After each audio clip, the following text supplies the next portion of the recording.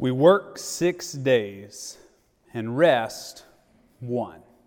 This is the order of things, and it's right from the beginning of Scripture. We work 6 days, we rest 1. And I'll be honest with you, I am terrible at this. It is so easy for me to get into an over-functioning work mindset. And honestly, for the better part of the last 15 months, I'm averaging somewhere between 60 and 70 hours of work a week. I don't think any of you are to blame for that. There's not a single person outside of myself that has put that pressure on me. I don't get hassled by committees. I don't get emails from someone telling me I'm not doing my job. On the contrary, it's just me. It's my internal rhythm. It's my understanding of what I think the job needs from me and where I need to spend my time. A lot of these extra hours were dedicated to when we were doing online worship and trying to teach myself how to edit videos. And it just takes a lot of time. A lot of these hours needed to be put in to learn how to engage and to offer something spiritual to you, but it just caused me to never stop. This last year has been a lot, like a whole lot. I think it's going to take years, maybe at least months, for us to process what we've had to hold and to unpack how we've been affected over the last year. Last weekend was the first weekend, so not yesterday, but last weekend. It was the first time in 2021, in the better part of 2020, that I did not work on Friday or Saturday.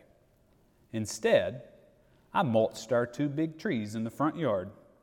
I mowed our lawn. I played with our kids. I went for a long run in our neighborhood. I got to play catch with my son in the backyard, and I had a dance party in the kitchen with my daughter. It was the first time I did not turn on my computer all weekend. It was the first time I did not answer an email on Friday or Saturday. It was the first time in 2021 and for the majority of 2020 that I dedicated, carved out in my work week, an actual Sabbath. Which is just terrible to hear that said out loud. Like really terrible. And I'm being very confessional here. It is not good.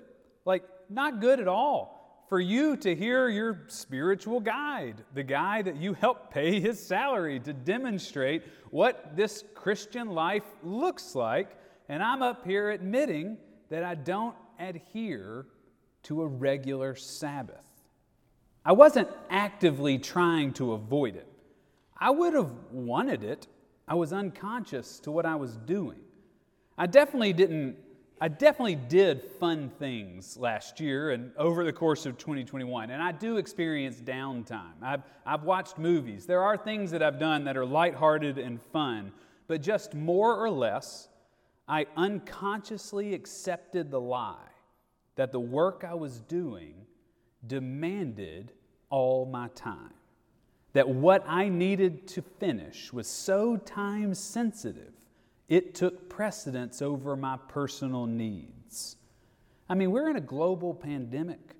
Everything was shifting and confusing and stressful and hard. I was working from home, but also balancing the staff's needs and the community's needs and your needs and trying to figure out how we can be church when we can't be together. Every day, I would connect with church members and hear stories of people's lives of how their life was falling apart, and I needed to figure out how to jump in and help. And so I just worked. I turned on the computer, and then everything got disordered. Now, I will say, the last year has not been all bad. I have cultivated some extremely healthy spiritual practices throughout my day, which I've never had done before. I would argue that I'm listening and connecting with God in a conscious way more than I have at any point in my life. And a lot of this is I've just started running. I run all the time in our neighborhood, and it's become a prayer practice for me. I value now the way the mind, body, and spirit relate to one another and how God intercedes in that. And so honestly, I feel connected to God, probably more than I ever have been. And I feel as healthy as I have been in decades. But because I am adding all of these things into my life, it has given me permission to let go of subtracting things in my life.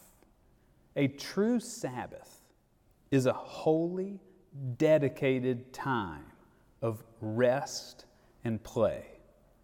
And that's what I've missed. So my spiritual practices, they're present. My physical body is healthy, and yet I'm still bone-tired, soul-weary, worn out, slogging through the day, and I feel slow. Have you ever sat at your computer and you had so many things open on your computer that your computer was just struggling to keep up? And it was just lagging to really launch the program you're trying to launch. In reality, your computer is actually working as hard as it's ever worked. It's all behind the scenes trying to keep up with everything you've told it to do. But what you're seeing on the screen is a slogging attempt at loading the content right in front of you. That's the way I have felt over the past year. I am running faster than I ever have, physically, emotionally, but what's out in front, what is hitting the world and culture in front of me, it feels like I'm stuck in quicksand. I'm slow, I'm worn out, I'm slogging. You know how you fix your computer when it starts lagging? You turn it off. You shut it down. You literally unplug, if you can, and plug it back in. We are no different. So I want you to know, even though my soul is connected to God, I still feel disordered. And what I need is to give myself permission to experience the holy rhythm of rest. We're to work 6 days and rest 1. This is the order of things, and it was written into the Bible at the very beginning. But I haven't been doing that. I work 7 days and rest none. And I'm just wondering, have you lost sight of this order too?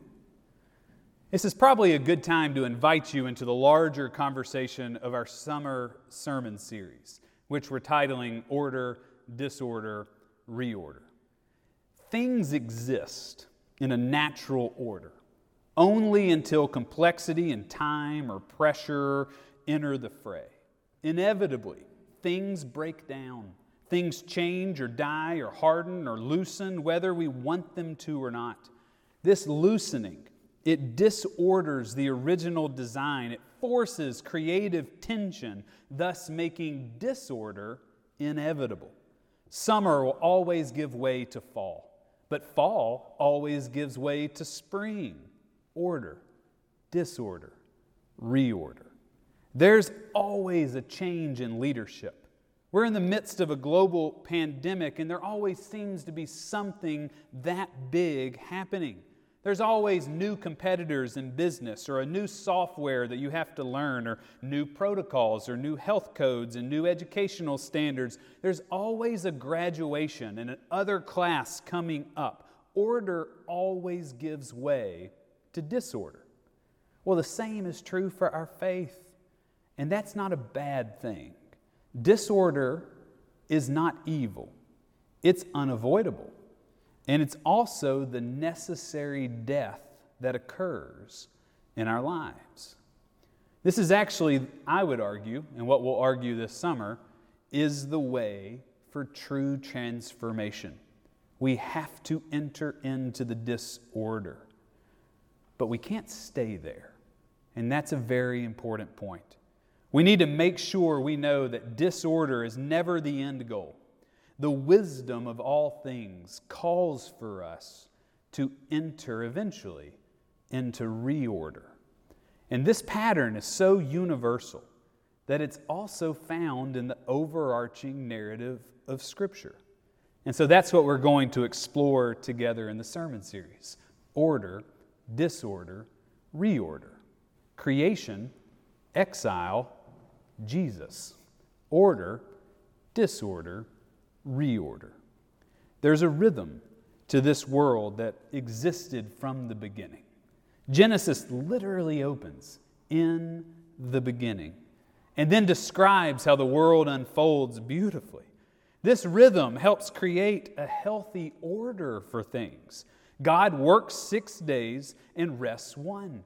We're to work 6 days and rest one. This order matters. So I wonder why we don't take it more seriously. Dr. Brené Brown says we most definitely should. She has a tiny little book she wrote about 10 years ago called The Gifts of Imperfections. She has a chapter in there on how to cultivate rest and play. She argues if you're going to live a wholehearted life, we would say to live a Christian life, rest and play are not suggestions. They're absolutely necessary to our well-being. We will never fully be the person God intends for us to be if we are not resting and playing, because otherwise we're disordered. I really hope that you have an active way of engaging rest. I hope you have moments where you can shut it all down or to reboot, to turn off the mind or the laptop or the worry that you carry in your soul, because you only get one chance at living today and participating or attending that thing or spending time with that person or engaging with that child. But you can't fully be present if you're too tired or you feel like your mind is somewhere else because you've now disordered your priorities. And I am 100% preaching to the choir here. Not that choir, this choir, me. I know what I'm describing sounds so easy and lighthearted, but it is anything but. We are addicted to work. We can't turn it off. We're addicted to succeeding and driving or influencing. We're addicted to doing more or building more or being more. We're addicted to outrunning our shame or to feel like we're not alone, or we're just addicted to winning. So we grind and we work and we strive and we achieve. But for what? There's a new book out by one of my favorite authors. Simon Sinek wrote The Infinite Game. I love him. He's a leadership guru. So it's not a religious book. It's a leadership book about business and how we engage. I want to tell you about this book, but I'm not going to ruin it for you if you want to read it. This is nothing you can't see in his intro videos on YouTube about the book. We are finite creatures. We have a beginning and we have an end. When we play games like baseball or Phase 10 together, those are finite games too. There's a beginning and there's an end. So we learn the rules to finite games and we play those games as well as we can and we try to win. The goal of finite games is to beat your opponent, or to run faster, or to win. But there are infinite games that exist too, in which there is no ending. But yet you still have to play. And in those games, your mindset has to be different. It can't be about winning. What are you winning if there's no end? What are you striving for or working towards when there's no end in sight and no chance of measured success? When you play infinite games, you have to change when you're dealing with this new game. Your mindset has to shift. Your approach has to change. Life is an infinite game. You're finite. Life is not. It will outlast you. We will die. Life will continue. And so what are you striving for? Your business that pays your salary is infinite. It will outlast you. There will be another person to do the job you're paid to do. Someone else will step in and you will stop. So what does success look like when there's no winning and the game is infinite? Who do you need to be in that reality? I'd argue someone who is so conscious, so self-aware, that you realize there's no reason to wear yourself out or down, and you can accept the beautiful gift of Sabbath. Even the God of the universe, who is infinite, understood the need to rest. Look at the beginning of chapter 2. Thus the heavens and the earth were finished, and all their multitude. And on the seventh day, God finished the work that He had done, and He rested on the seventh day from all the work that He had done. So God blessed the seventh day, hallowed it, because on that day, God rested from all the work that He had done in creation. God worked 6 days and rested one. Embedded into the beginning of Scripture is this universal rhythm of order.